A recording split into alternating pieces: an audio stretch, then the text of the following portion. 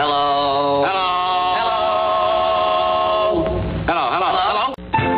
Welcome to Three Stooges Throwback, the comprehensive, encyclopedic compendium of all things Three Stooges. From woman haters to sappy bullfighters, from Curly to Shemp, and even to Joe. I am your host, Gabriel Russo, and I'm looking at all 190 shorts produced for Columbia Pictures by the Three Stooges comedy team.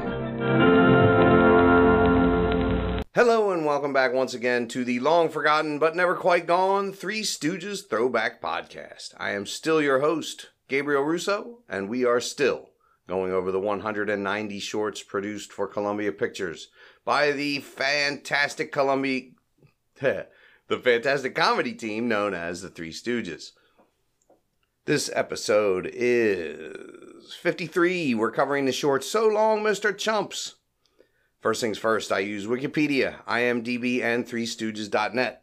I have also incorporated takemeback.to and onthisday.com for historical bits, as well as obscureactress.wordpress.com from time to time to find all my information for these episodes. I am watching them from a YouTube account, The Three Stooges, all one word. And let me tell you, they are all in 1080p and they look as good as they did when they were first released. I was there. I read almost every book on the boys, and I use my own brain to formulate opinions on these shorts while also regurgitating the opinions of others. I am not an expert on the Three Stooges. I am a knowledgeable fan. I make mistakes. I leave things out. But it will be fine. Everything will be okay. I'll probably repeat myself 100 times before it's over. With that said, let's get on with the show. So Long, Mr. Chumps has a runtime of about 17 and a half minutes. It was shot over 5 days from July 25th, 1940 to July 30th, 1940, and released on Friday, February 7th, 1941. So shot in July, wait 7 months to release it. This is the first one released for the boys. The last one was shot in August and released in December, where this one was shot in July and then held till the new year. They have no work in January of 1941. They're probably on a tour or something like that. They released 9 shorts in 1940, 8 the previous year of 1939. We'll see how many we get in 1941. So what was going on in February of 1941? Nothing in the world of note that I can think of. Let's use takemeback.to and onthisday.com to take a look-see. We're back in 1941. On the 17th, 10 days after the release of this short, we've got Joe Louis beating Gus D'Orazio in the second round in Philadelphia. It's for his 14th title defense. Joe Louis was 137 years old. Did Mama call him Clay? I call him Clay. That's both from Coming to America. Just let your soul glow. But Joe Louis was 137 years old. On the 27th of February, the 13th Annual Academy Awards is held. The 13th Annual. Rebecca wins Best Picture, starring James Stewart and Ginger Rogers. Meanwhile, in cinemas, Andy Hardy, Private Secretary. Andy Hardy's Private Secretary. All set to graduate from high school, and Andy flunks his English exam, in spite of the fact that the judge has gone to all the trouble of getting him his very own private secretary. Starring Louis Stone, Mickey Rooney, and Faye Holden. Andy Hardy was a fictional character played by Mickey Rooney in 16 films. So I grew up in southeastern Pennsylvania, and I remember driving, high school age, that kind of thing, late 80s, 89, I graduated 89, so I remember driving all around that area. I believe it was in Downingtown, Pennsylvania. There was a hotel, and you'd come around the bend. It's all trees and whatnot and windy roads. You'd come around the bend in the road, and suddenly there was Mickey Rooney's giant face looming in front of you. It was the Mickey Rooney Hotel or Motel, and it had like a 10 or 15 foot tall Mickey Rooney face on the side of the building. It couldn't possibly still be there, but if anybody out there is aware of this thing, let me know. Or if he had a chain of hotels or motels, I'm not sure. But Downingtown doesn't seem like a real hotbed of tourism, so it seems an odd place. Anyhow, this short is produced and directed by Jules White. Story and screenplay by both Clyde Brookman and Felix Adler. Curly, Larry, and Moe are your Stooges. Eddie Lawton comes in as Percy Pomeroy, convict number 41144. We have long covered Eddie Lawton, but this is the role that he is remembered for, according to Wikipedia. Well, the first one of the 3 or 4 mentioned. So he's remembered for this role. Dorothy Appleby is Pomeroy's girlfriend. We remember her as getting her face covered in cement and chiseled off in Cuckoo Cavaliers. She was petite at 5 feet or so and often played younger, than her actual age. Pardon me. We've got John Tyrell back again. He's playing B.O. Davis / Lone Wolf Louie. He's been covered pretty extensively here as well. We remember Tyrell and Mac were the dance team that I have been thwarted in learning anything about online. We got Vernon Dent as the desk sergeant. Covered him extensively. We've got Blackie Whiteford as the policeman in the precinct. So, in 1903, he was a seaman in between jobs, a sailor, and he was offered to go and he was offered work to work on The Great Train Robbery, the movie. He went on to work on several hundred movies, 350 pictures between 1928 and 62. He claimed to have worked on over 2,000 films, which is disputed by film historians. Burt Young as the first policeman, and we know about as much as Burt as we are liable to find. Lewis Mason is the second policeman, nothing on him. George Gray as the blind man. Johnny Cassier as the second wallet finder. He's Moe's stunt double. We've covered him. Kit Gard as Jip de People. Jip de People. He was a Dutch guy who worked in more than 200 pictures. He did several movies in a comic duo with a man named Al Cook. We know nothing of Al Cook, and next to that, for Kit Gard. Sam Lufkin, working here as the policeman who arrests the Stooges. He spent most of his career at Hal Roach Studios. He worked in over 30 pictures with Laurel and Hardy. Lou Davis is the laughing pedestrian. 1916 was Lou's first film, yeah. Bruce Bennett as the truck driver / prison guard at the Rock Pile, a.k.a. Herman Bricks, in the fascinating tale of being cast as the first Tarzan, but losing the part due to injury on another film. We heard about him previously. He quit acting, went on to take lessons and stuff, and then changed his name, came back as Bruce Bennett. Linton Brent as the prison guard with a painted face. We have kind of squeezed the Linton lemon for whatever juice there was to find. His father created Brentwood. He wrote salacious novels. Neil Burns is the convict painting in the prison yard. He did more than 200 films also between 1915 and 1946. In 1918, he was a drill sergeant in the Army at Camp Lewis. Stanley Brown is the officer in charge of B.O. Davis / Lone Wolf Louie. And rounding it out, we've got Charlie Phillips as the officer who is handcuffed to B.O. Davis / Lone Wolf Louie. So I tried to look up how many shorts Vernon Dent and Bud Jameson were in together, just out of curiosity, how many they worked in the same short. And I couldn't find anything out. It seems like I'd have to count them manually, and I'm nope to that. So we open on the boys cleaning the park. They are sweeping. They're sweeping papers and trash in their white uniforms. They've got white pith helmets on. Curly sweeps up some garbage and then goes over and lifts up the sod and dumps the trash underneath the sod and pats it back down. It's a pretty good little bit. Larry is over spearing papers with his, little spear. One blows away and he's stabbing at it in the air, all crazy. He stabs Mo in the butt. Mo turns around and he says, Larry says, how did you get under the paper? Curly has a nice pile of trash at the back of its truck. And Bruce Bennett walks up and starts the truck. It blows the blackest exhaust that you've ever seen, and papers fly all over. Curly dives on the pile to keep it, from blowing away. It's pretty good. The smoke is just crazy, though. It looks almost solid coming out of the exhaust pipe. So Curly balls up some paper, and he stuffs it up the tailpipe. Excuse me, is that a banana in your tailpipe? He really crams it up there with the broom handle, too. Then the guy up front, he cranks it up again. He's like, why won't this start, And the plug shoots out of the tailpipe, knocks Curly down. He tells Mo, a bumblebee bit me.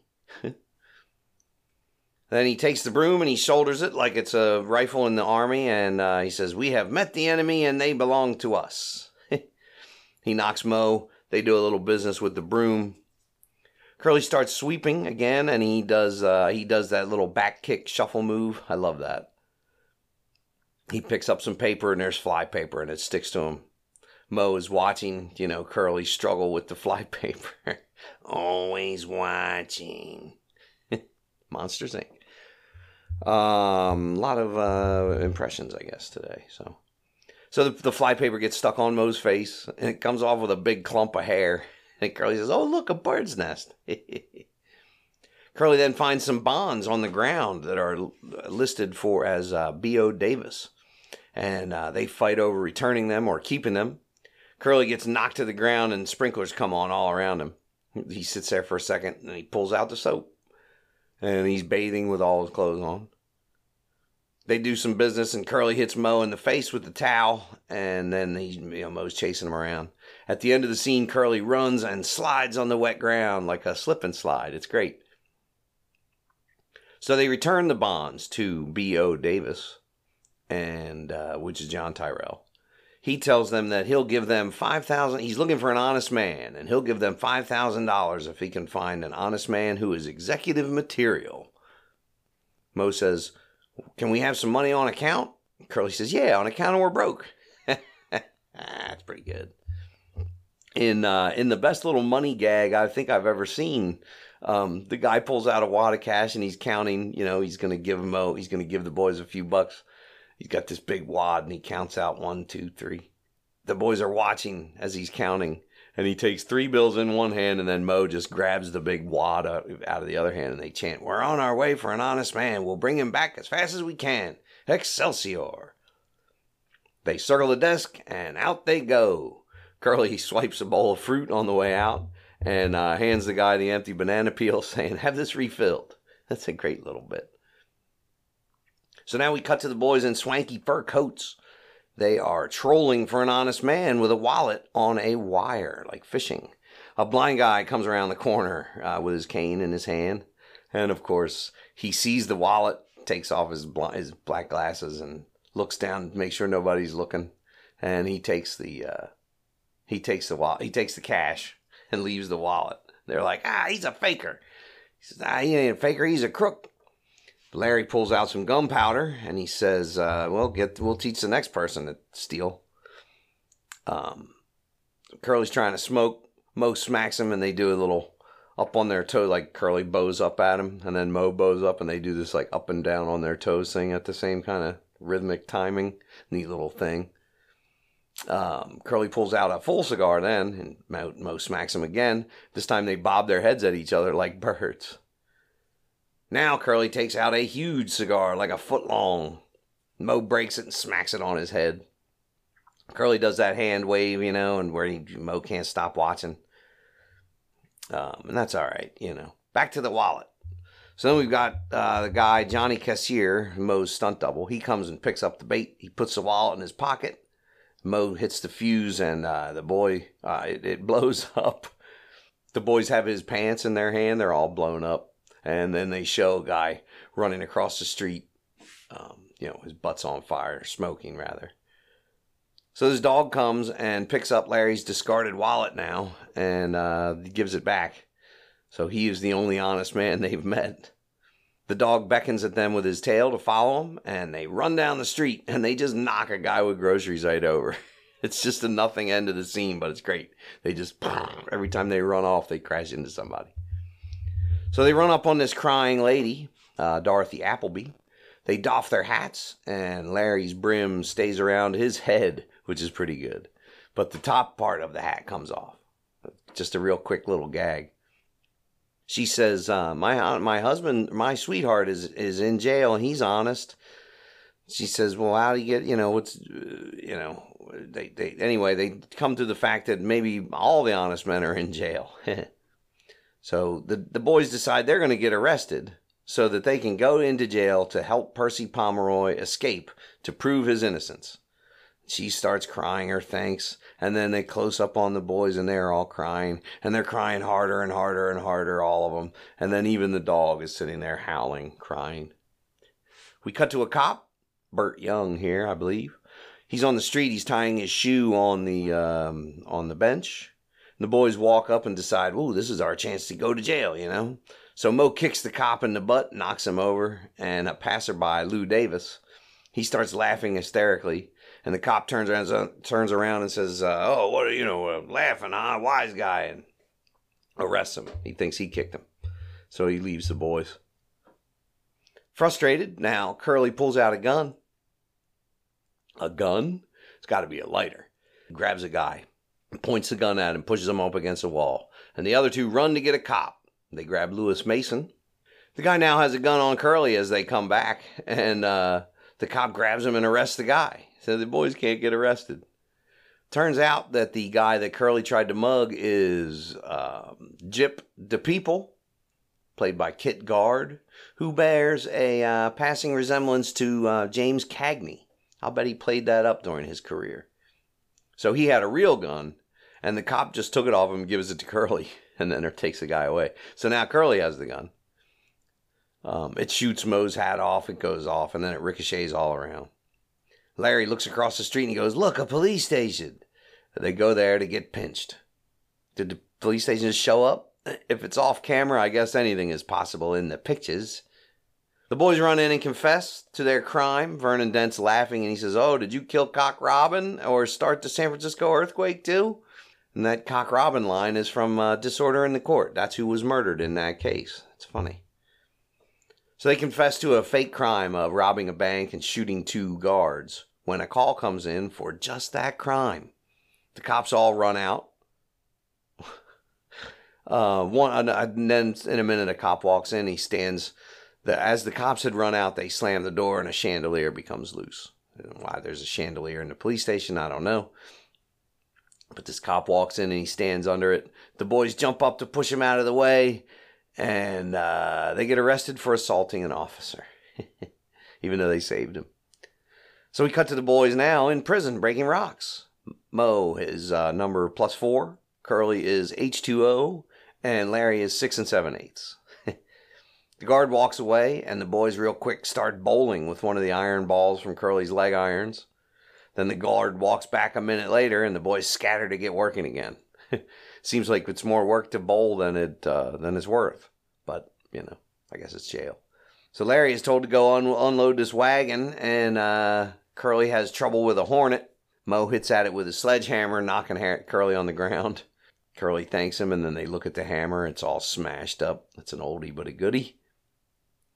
So, and even then we cut to the horse, or they show the horse-drawn wagon. Even the horse is striped, black and white stripes like a zebra. It's a nice little touch. After some business with the chains and the balls and hitting each other, the guard, Bruce Bennett, again in a dual role from the guy starting the truck to now the jailer, he takes him over to do some painting in the cell block. Has he never seen the Three Stooges, I guess?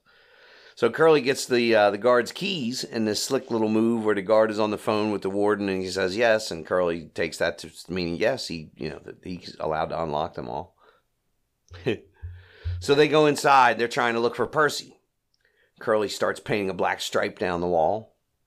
Comes upon a guard making his lunch from his pail. He sneakily steals the meat off the sandwich and paints the bread and then sneaks off. And the guy takes a bite. He's like, ugh. He runs out to be sick. Curly then starts painting a fire extinguisher, and as he turns it upside down, it's spraying water out, and Mo gets soaked. He and Mo have some business with the fire extinguisher, and they turn their back on a cell, and Percy's in the cell. He's getting soaked. They explain that they are here to break him out. There's a nice little bit where everyone huddles to hear the plan, and Curly stands up to look out for, to watch the coast is clear. Then they break and stand up, and Curly goes in for the huddle. They do that a couple of times. Curly just misses the plan every time. So they take this black paint and they start painting each other. Cut to them in blackguard uniforms, which have been painted on them, which is pretty good. When they turn their backs, you can still see, they only painted the fronts. You can still see the stripes on the back, which is pretty funny. So they paint a cop's face, and Curly slaps him a whole bunch of times with the brush. They walk out to see B.O. Davis. Cop says, no, he's Lone Wolf Louie, the biggest bond swindler in the country. He laughs in the Stooges' faces. Says, I got you guys, Mo punches him in the stomach. They dump the paint bucket on his head. And then they say, we'll meet you at the rock pile, Mo says. But then we cut to the rock pile, and Curly's sitting on it. Larry is putting rocks on top of his head one at a time, and Mo is smashing him. He do that a couple of times, and Larry picks up a third one. Big rock. And Curly points at it and says, no way, that's a real one. I'm no fool. The end. Ha! That's a weird little ending. As the boys are still in jail voluntarily, and the bad guy, although he's in jail, he doesn't really get his comeuppance. Percy isn't broken out or helped in any way. And so, it kind of goes nowhere. The title of this one is a play on the 1939 film Goodbye, Mr. Chips, which was a British musical. I mentioned Bud Jameson before, and he was mentioned in this online, but he's actually in a deleted scene, so he ends up on the cutting room floor. Laurel and Hardy painted their prison uniforms in a 1927 movie called The Second 100 Years. In the final scene where Curly plays to the camera, people have thought that for a long time that was an ad-lib, but it is not. It is just an odd tidbit that the writers or the boys threw in there. It was in the shooting script so it was listed. All the jail scenes in this picture are reused later in Beer Barrel Polecats. This short gets a 9.03 on threestooges.net. It's a little uneven. Like I mentioned, none of the plots actually go anywhere, and it just kind of meanders along. It's a little uneven, like I said. There are some fun bits, and I'm going to give it an 8.5. I would give it somewhere between an 8 and an 8.5, but we'll stick with the 0.5s. But as this is the first short of 1941, it is the best one of the year so far. So that's going to do it for this episode. Please join me next time when we look at the 54th short, Dutiful But Dumb. 54. We're getting close to 190.